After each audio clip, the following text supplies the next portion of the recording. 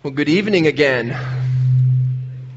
My name is Dave Furman. I serve as the senior pastor with Redeemer Church of Dubai. We just want to wish you a Merry Christmas. We're thankful that you have joined us this night. If you're new to us, I do want to let you know that we as a church gather together every Friday in this same hotel. We meet at 9 a.m. and 11 a.m. for two identical services on the other side of the hotel. So you can choose one and attend this upcoming Friday. We have over 60 different nationalities that are a part of our church. And so whether you're from Lebanon or Kenya or India or Pakistan, Poland, Paris, or Pretoria, you are most welcome to join us. We also want to invite you to participate in one of our community groups. These are our small groups that meet throughout the week to study the Bible, to eat and have fellowship together, to pray, and to care for one another. You can find information about our community groups and other elements of our church and events in that bulletin that you were handed on the way in this evening. Like most of you, I love Christmas. I love this time of year. It's a time to be reunited with family. It's a time to gather together with friends. And most importantly, it's a time to celebrate the most miraculous birth story in the history of the universe. Have you ever thought about this birth story? I mean, really, really thought about it. Christmas is mysterious. And I'll be honest, Christmas is a bit odd. I mean, think about it. There's a remarkable star, and there's a pregnant virgin. Now, that's not normally how this works. I mean, Mary was unmarried. And God put a baby in her womb. That's not normal. Angels appear in dreams, in person. They're flying in the skies, and they scare people. One angel, Gabriel, whom we heard from earlier, is sent by God to Mary with the news that she'll become pregnant with the coming Messiah. An unmarried woman in those days who was pregnant would face serious consequences. You'd be kind of shunned and left alone the rest of your life, and you might even be put to death for your sin. I mean, imagine Mary talking to her fiancé Joseph about this. I mean, hey, Joe, so you might want to sit down for this one. I'm having a baby.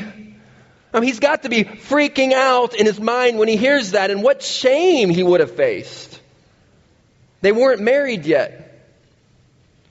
And an angel comes to Joseph and says, well, yes, this baby is coming.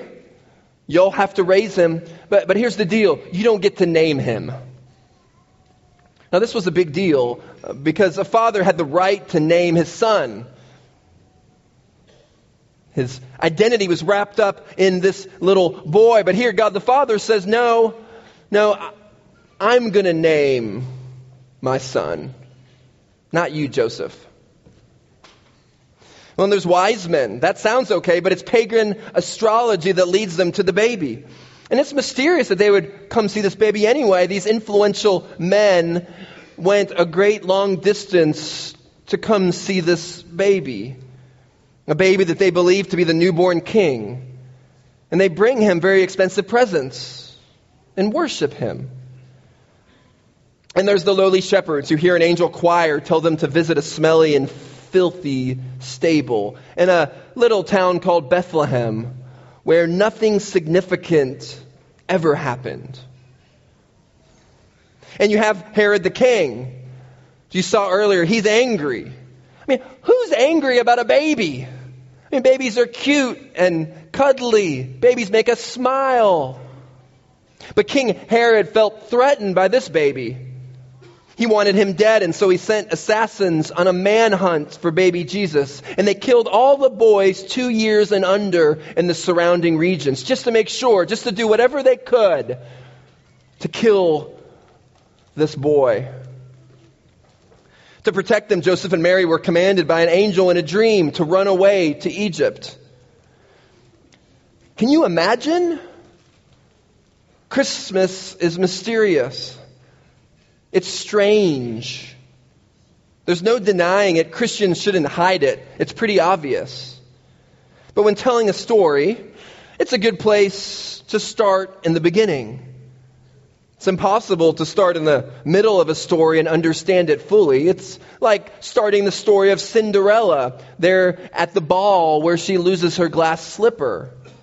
Or looking at the book of Jonah and starting when Jonah was already in the belly of a whale. You have no idea what's going on. Maybe that's why we think Christmas seems a bit odd. We need to see the big picture, the whole story. Christmas is actually the middle of the story. All of history up until that birth of Jesus was pointing to that event. When God would send His eternally begotten Son to become flesh and to dwell among us. Why Christmas? Because we need a Savior. Our verse this evening in Matthew chapter 1, verse 21 tells us, she, meaning Mary, will bear a son, and you shall call his name Jesus, for he will save his people from their sins. Jesus was born to save. Jesus was born to save his people from their sins. We all need saving. As soon as God created the first two humans, Adam and Eve, they fell into sin, bringing all of their offspring down with them. From the moment of conception, you and I are born dead in our sin. We're separated from our Creator who's holy and beautiful beyond our imagination. God created us to enjoy fellowship with Him under His loving rule, but each and every one of us chooses to reject His love. We rebel against Him. All of us in this room can think of some specific sin that we even committed even today. Maybe it was arrogance. Maybe greed. Maybe selfishness. But we need to know that on a most despicable level, our sin is that we want to be like God. We want to determine what's right and what's wrong. We want control over our lives. We even want God to conform to us.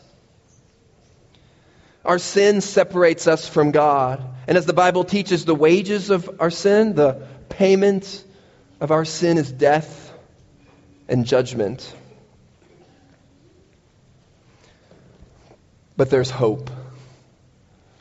It's the hope of Christmas. Soon after Adam and Eve sinned, there's a glimpse of grace in Genesis chapter 3. In the very first pages of the Bible, right after they sinned, we see that Satan and sin will be defeated by a deliverer, that a rescuer would come. And later, God promises that a descendant of Abraham would come to save His people. And that promise was passed to his son Isaac, and to his son Jacob, and to his son Judah, and so on. And along the way, the law was given as a grace to show the people of God how they were to live. But of course, everyone broke God's law, so animal sacrifices were given to them to atone for their sin. At this point, being a priest is more like being a butcher. You're helping to skin and to slaughter animals. Blood was everywhere. And it had to be bloody. That was the very point. It was a visual reminder to you that that blood represented the very life of the animal that died in your place. A living animal had to die for your sin. But these sacrifices never completely cleansed us. You had to do it over and over and over again. What they were is they were a great, big, huge neon sign that flashed over and over again, pointing to the final sacrifice that would one day come. The final deliverer that would put an end to sin. Then a series of judges would rise up and rule, but they failed to save. They only pointed to the greater judge who would come. And then the people demanded a king. They said, God, give us a king who would rule over us. But no king could ultimately deliver them. Not even the greatest king, King David. They just pointed to a greater king who would come. And then a series of prophets rose up, but they couldn't save. They just, again, pointed to the one who would save. And there were some very specific prophecies recorded in the Bible way before they were actually fulfilled. These were clues, reminders to the people that God would keep his promises. Micah, a prophet, he said that a rescuer would be born in the town of Bethlehem. And that's exactly where Jesus was born. The prophet Isaiah said that a Savior wouldn't come in power, just like everybody expected, but he would come as a servant. He would be lowly and he would be despised. He would be opposed, oppressed, and rejected. And Jesus was. Zechariah said that one day Jesus would be betrayed for 30 shekels of silver and sent to death. Again, that's exactly what happened. All these prophecies pointed to a deliverer, what he's like, what he'll do, rescuing his people from their sins, recreating the world, judging evil, and bringing peace. But then there was silence. 400 years of complete and utter silence. All hope seemed to die.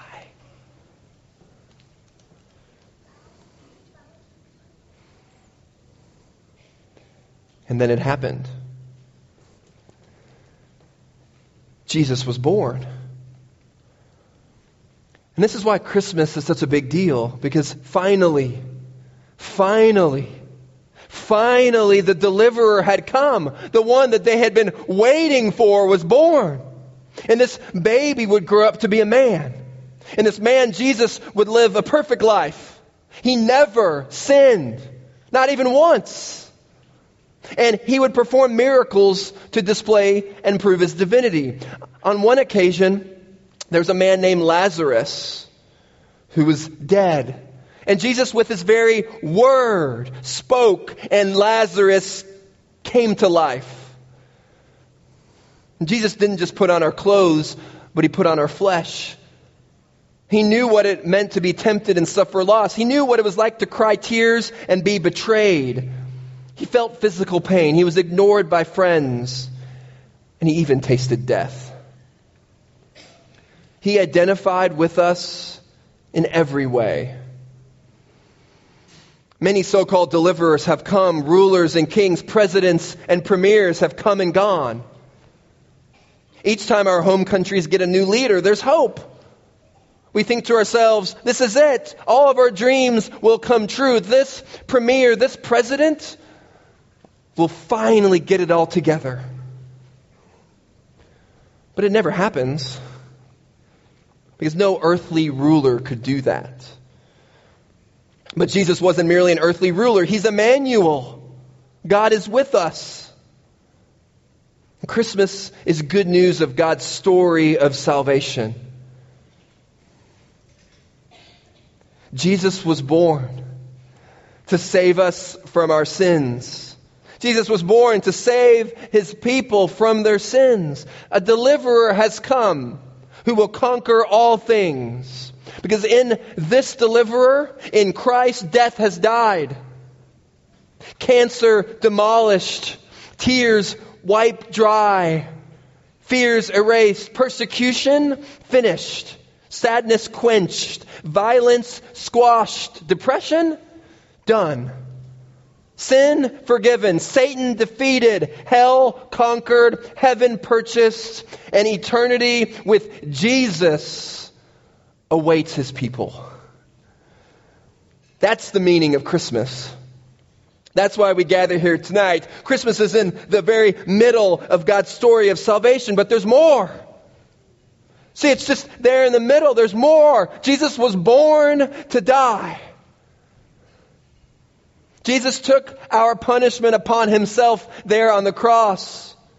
And after dying on the third day, he rose from the dead, proving that he was God, proving that the sacrifice was complete, proving that sins could be forgiven. And the story will one day end when Jesus comes back for his people and ushers in eternity. But only when believing in the message of Christmas does the story end well for us. This means that each of us has three ways we can respond. One, we can flat out reject Jesus. We can say, well, this story is nice, It's nice for you, but I'm going to continue to find my joy in the things of this world. A second way is to appreciate Jesus, to say he's a good teacher. He's a moral leader who showed us the way. But to achieve heaven and to be right with God, we need to emulate Jesus and do a bunch of good works. And so at the end of the day, if our good works outweigh our bad works, then hey, we'll make it. But in the Bible, in Hebrews chapter 9, it says that both of these ways just lead to death and judgment.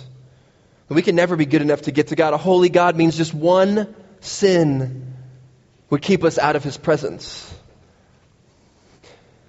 A third way is to acknowledge that you can't save yourself. It's to raise your hands and to say that I'm lost without Jesus. It's to repent of your sin and place your trust in Christ to save you. It's to trust in his work on the cross on our behalf.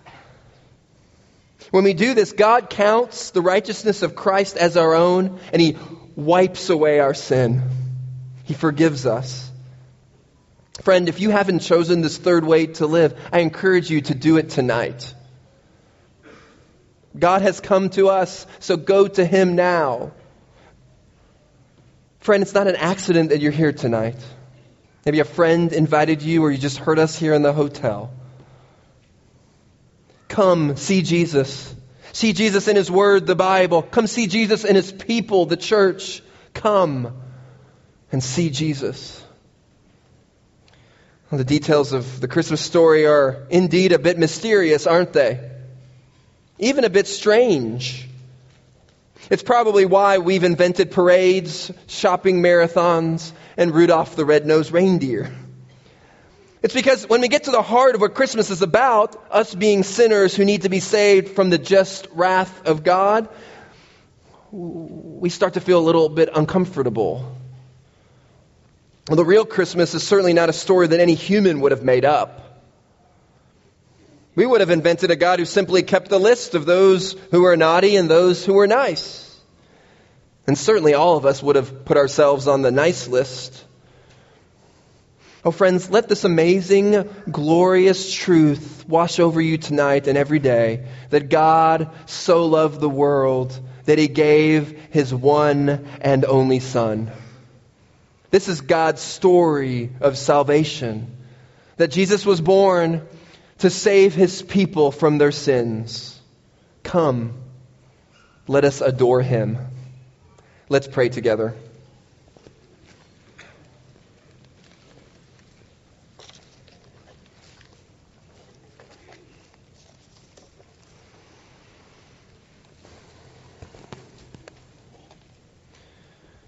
Oh, Father, we thank you for the birth of Jesus Christ.